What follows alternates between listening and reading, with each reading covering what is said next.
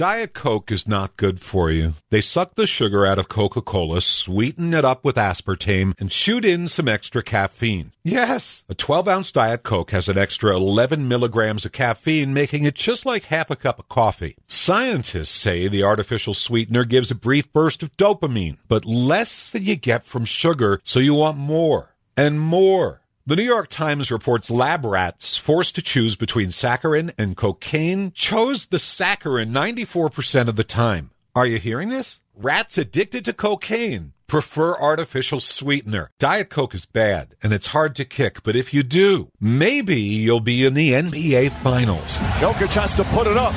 Falling away, puts it up. Bang!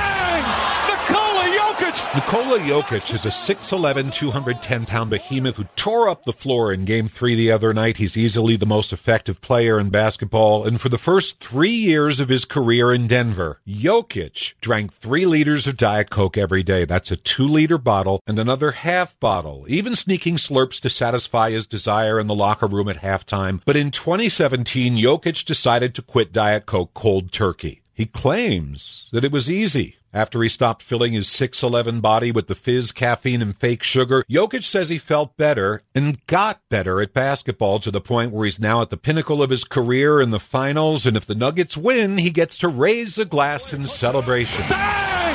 Nikola Jokic! But that glass won't be filled with Diet Coke.